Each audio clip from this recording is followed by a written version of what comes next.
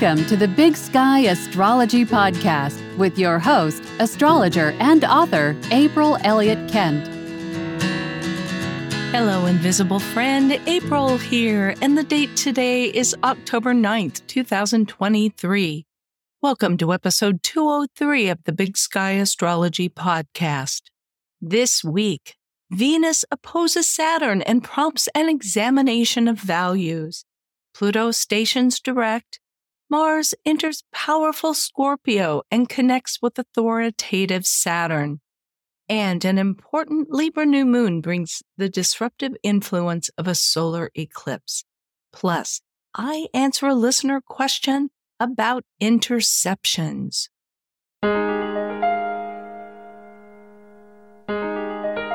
The week begins with Venus opposing Saturn on October 9th at 11:11 p.m. Pacific Time at 1 degree, 2 minutes Virgo and Pisces. The Sabian symbol for Venus is 2 Virgo, large white cross upraised, and the Sabian symbol for Saturn is 2 Pisces, a squirrel hiding from hunters. Often when we talk about Venus, we're talking about money or relationships. But Venus in Virgo, and especially in combination with Saturn, brings up for me the dimension of Venus that is about values. What do we treasure and hold dear? Now, that's very important and actually an underpinning of the other conversations that we have about money or relationship. What do we value? Whom do we value? And how do we insist on being valued by others? Venus in Virgo holds very strong beliefs and is not really willing to compromise very easily. And I think this opposition with Saturn on these particular symbols could be connected to protecting those who are smaller or weaker, like the squirrel that we see in Saturn's symbol, from those who are trying to harm it. Or maybe it's the ways in which we feel hunted, for lack of a better word, over our own values. But it's also kind of a reminder not to become overzealous in our values and beliefs. The large white cross upraised for Venus's symbol is a suggestion of being uncompromising in what it is that we stand for. Now, there's a time for that. And I think the things that we feel very strongly about, it's important to stand up for them. But there are times when we can get carried away and we can forget the human factor. Anything in Pisces, even Saturn, reminds us to care for one another, to acknowledge one another's humanity. And when we become too unequivocal in our beliefs, we risk overlooking what is important about other people, maybe even people who disagree with us about things. All opposition aspects ask us to get things into better balance, to acknowledge that the truth between two extremes usually lies right smack in the middle. How many of us in recent years have found ourselves across the fence from people we really care about, where they had a very particular opinion, very different views than we had, and that it's been very hard to find our way back to each other. So this is just an example of what can happen when our beliefs, our opinions, our creeds take precedence over everything else in our lives, including relationships.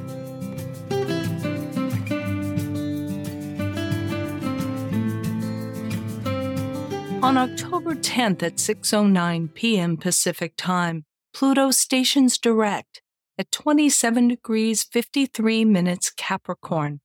On the Sabian symbol, 28 Capricorn, a large aviary. Pluto has been retrograde since May 1st, when it stationed at 0 degrees Aquarius. Wow, remember Pluto in Aquarius? It feels so long ago. And it has been hanging around those late degrees of Capricorn since June 11th.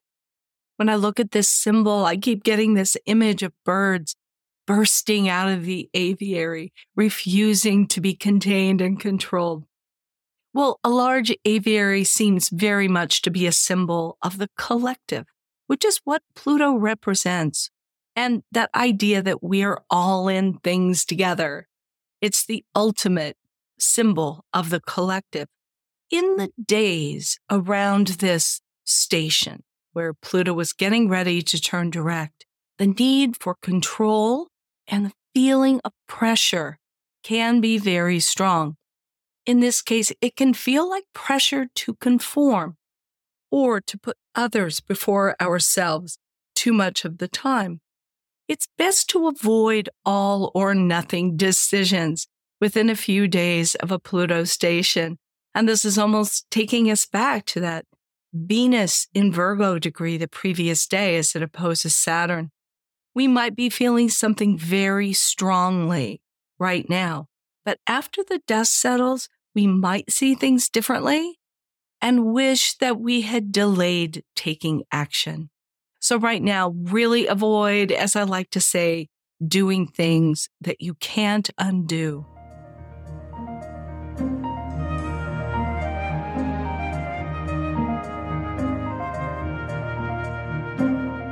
Mars enters Scorpio on October 11th at 9:04 p.m. Pacific Time, and it will be in that sign through November 24th.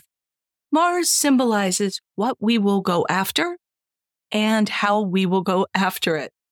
When Mars is in Scorpio, what we want is to uncover secrets and falsehoods and hypocrisy. We want to get to the truth of every situation, every relationship. It's also a time, just in terms of work, when it's great to do some research, go deep. Maybe there's something that you've been wanting to dig into in your work for a long time. The time hasn't quite been right. You haven't had enough hours in the day to do it. But while Mars is in Scorpio, is a great time to tackle things that require that amount of uncovering and research. What Scorpio wants is to establish trust and intimacy in its relationships, in the work that it commits to. It favors an approach generally that is a little more clandestine so that we can observe what is really going on before we act. And then when a decision is made, Mars in Scorpio is direct and decisive. Mars is in Scorpio, as I said, through November 24th. And while Mars is in this sign, any decisions that we vacillated about while Mars was in Libra, we're now in a much better position to resolve. And we saw that with Mars' square to Pluto last week, which was the last aspect that it would make in Libra. And it really made us confront some things that maybe we hadn't been able to see or hadn't wanted to see. Now, as Mars goes into Scorpio, we have a much clearer picture of what's what, and we can make some decisions and find some resolution.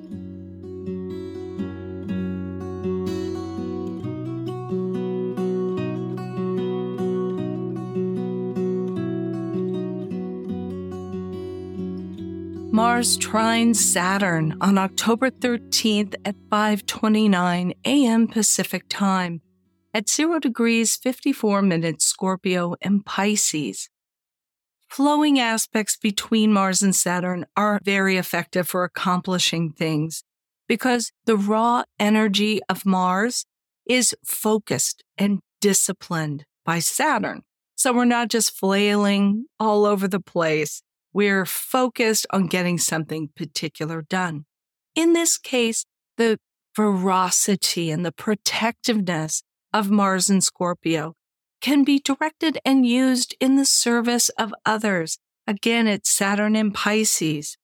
Saturn is on the Sabian symbol 1 Pisces, a public market. In business, for example, this can be a time when your instincts and intuition can lead to effectiveness in the public marketplace.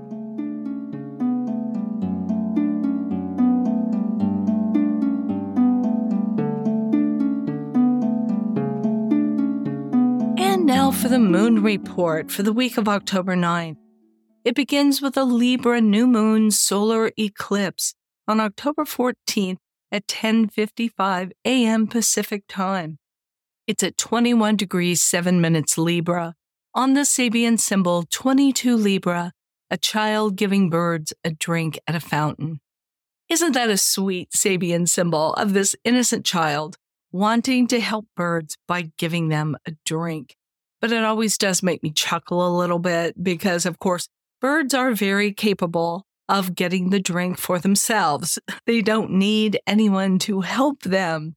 Eclipses bring change. In this case, change in important relationships are likely. And since the eclipse point is square Pluto, these can be permanent changes. It could be that, like that well-meaning little girl, we've fallen into the habit of being a little too helpful with the people in our lives, or letting them help us in ways that aren't really necessary. This eclipse is near the moon's south node, and any changes to relationship will get us out of our comfort zone, the way we rely on others too much, and push us in the direction of that independent north node in Aries.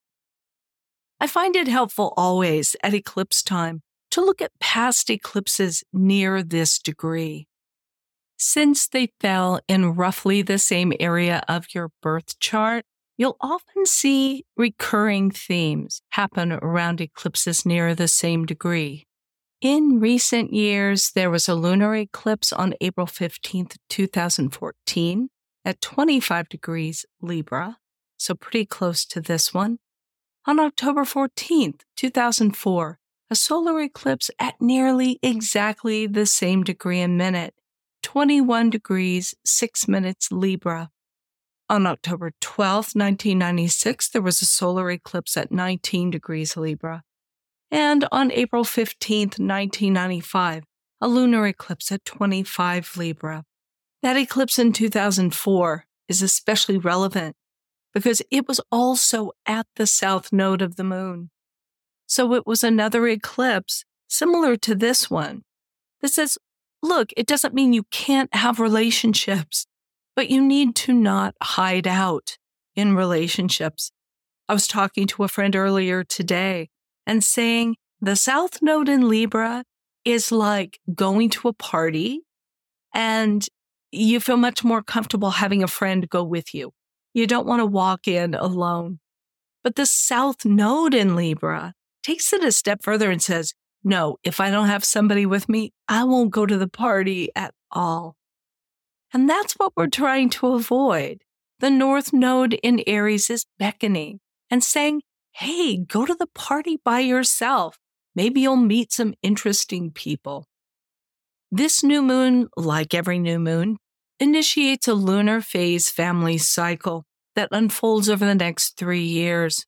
When these cycles begin at an eclipse, they are especially unpredictable and often dramatic. So note these dates, because the story that is beginning at this new moon will be unfolding at these critical moments. The first quarter in the cycle is on July 13th, 2024, at 22 Libra. Then 9 months later, a full moon on April 12th, 2025, at 23 degrees Libra. And 9 months later, a last quarter moon on January 10th, 2026, at 20 degrees of Libra. So those are the action points in this particular cycle, and I imagine each of them will continue to carry a little bit of this particular eclipse dynamic every step along the way. Let's look at the void of course moon periods for this week. On October 10th, the moon in Leo sextiles Mars at 2:36 a.m. Pacific time. It's void of course for about 2.5 hours before it enters Virgo at 5:02 a.m. I think the reflection that is helpful during this void of course moon period is that it is great to show up and be fabulous and be paid attention to moon in Leo. But often we can get further if we reach out to others for collaboration. That is the sextile to Mars in Libra. The moon and Mars are often a little uncomfortable when they come together in any kind of aspect because the moon wants to stay comfortable and Mars is very challenging. So where we are feeling comfortable during this void of course moon is in the Leo place. We feel good just being ourselves, but reaching out and connecting with that Mars energy could be very stimulating and could help us actually go further with, say, our creative projects or meeting new people, whatever it is we might want to do. On October 12th, the moon in Virgo trines Pluto at 1:10 p.m. Pacific time. It's void of course for about 4 1/4 hours and then enters Libra at 5:22 p.m. The moon in Virgo is fantastic for getting things organized and seeing clearly. And these are the things that during a trine to Pluto can almost effortlessly advance our prospects in a really positive way. And on October 15th, the moon in Libra squares Pluto at 1 minute past midnight Pacific time. It's void of course for 4 hours before it enters Scorpio at 4:04 a.m. This is the moon's final aspect in the sign of Libra after that solar eclipse. And the message essentially with the moon in Libra square Pluto is about cooperating without giving away your power. That is the key to this aspect, this void of course moon period, and really this eclipse.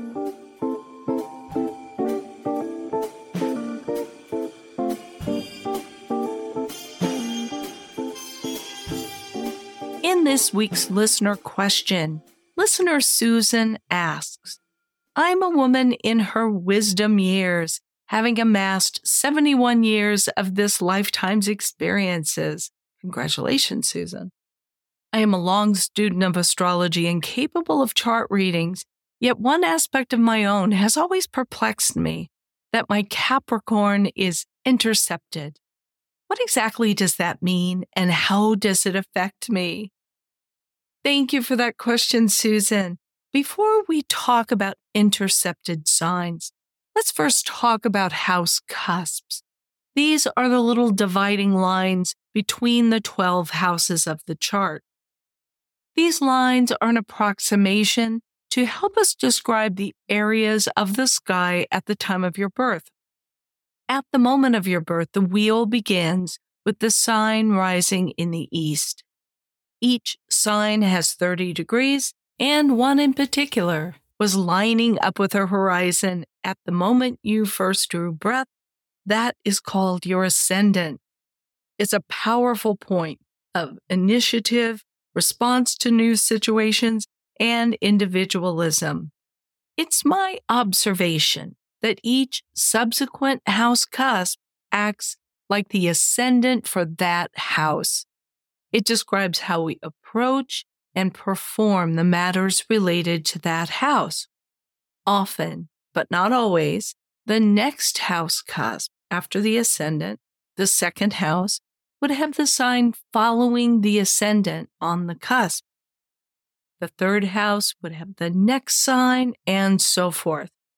Now, if you use what we call an equal house system, such as whole sign houses, or the system actually called the equal house system, that is exactly what happens. You never have interceptions in those systems.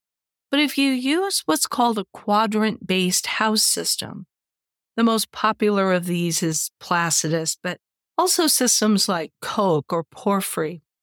The farther north or south you were born of the equator, and depending on which house system you used, things can get wonky. You'll get these houses that can be very large. Some are very small.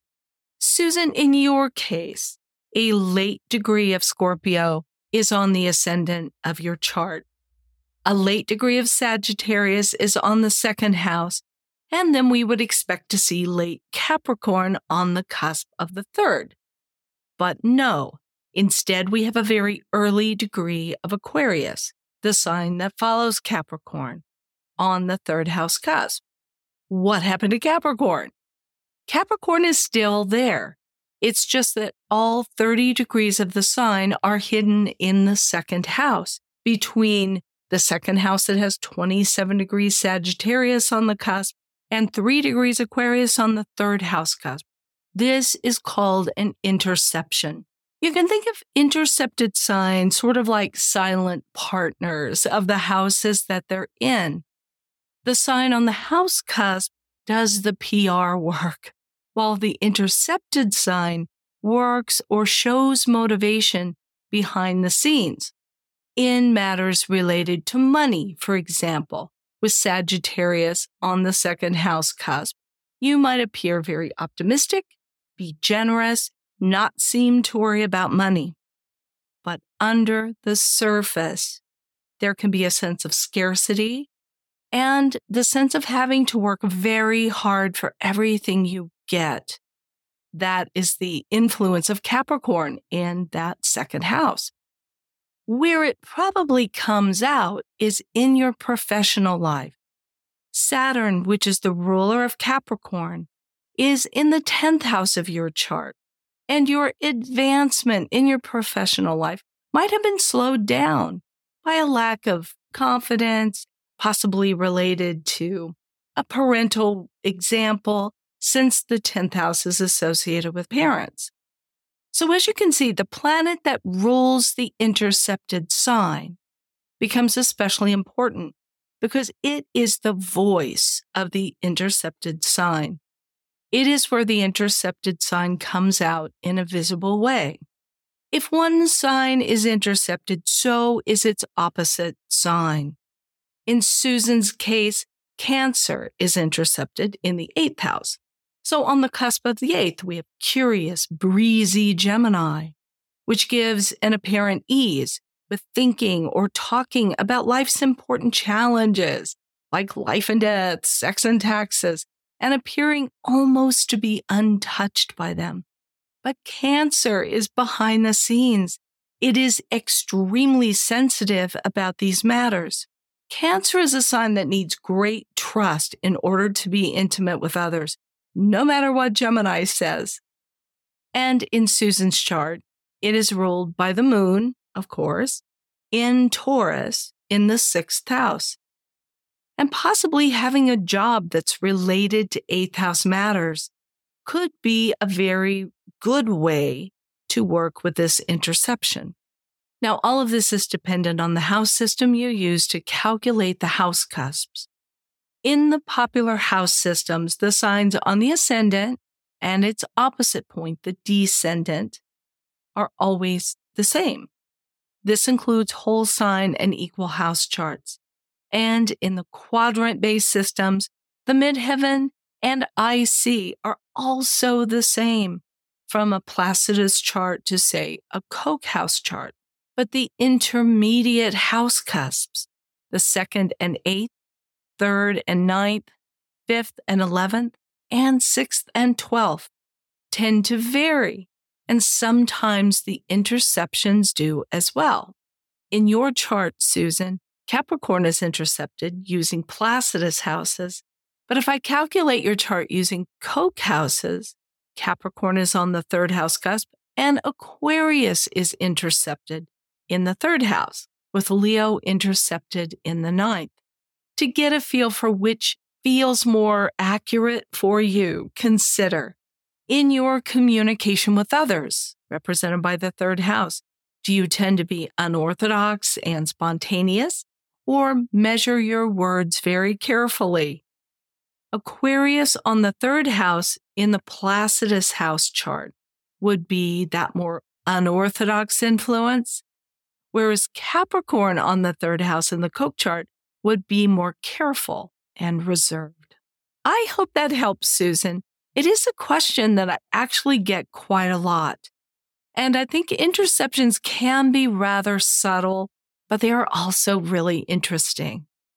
If you, invisible friend, have a question you would like me to answer on a future episode, just leave a message of 1 minute or less at speakpipe.com/Big Sky Astrology Podcast, or email me at april@bigskyAstrology.com and put podcast question in the subject line.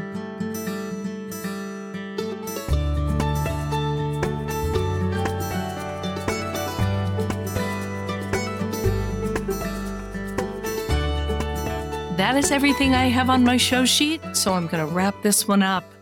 Thank you for listening to the Big Sky Astrology Podcast. If you like what you're hearing, please be sure to subscribe or follow the show in your app of choice. Leave a rating or a review, and I hope that you'll spread the word by telling an astrology-loving friend about the show. You can read show notes and full transcripts and leave your comments about each episode at bigskyastropod.com. Thank you so much to everyone who's shown support for the podcast over the past year and during my recent Podathon. On each episode, I'm thanking some of my financial donors by name. This week, let's give a Big Sky Astrology podcast shout out to Connie Cameron and new donor Grace Looney.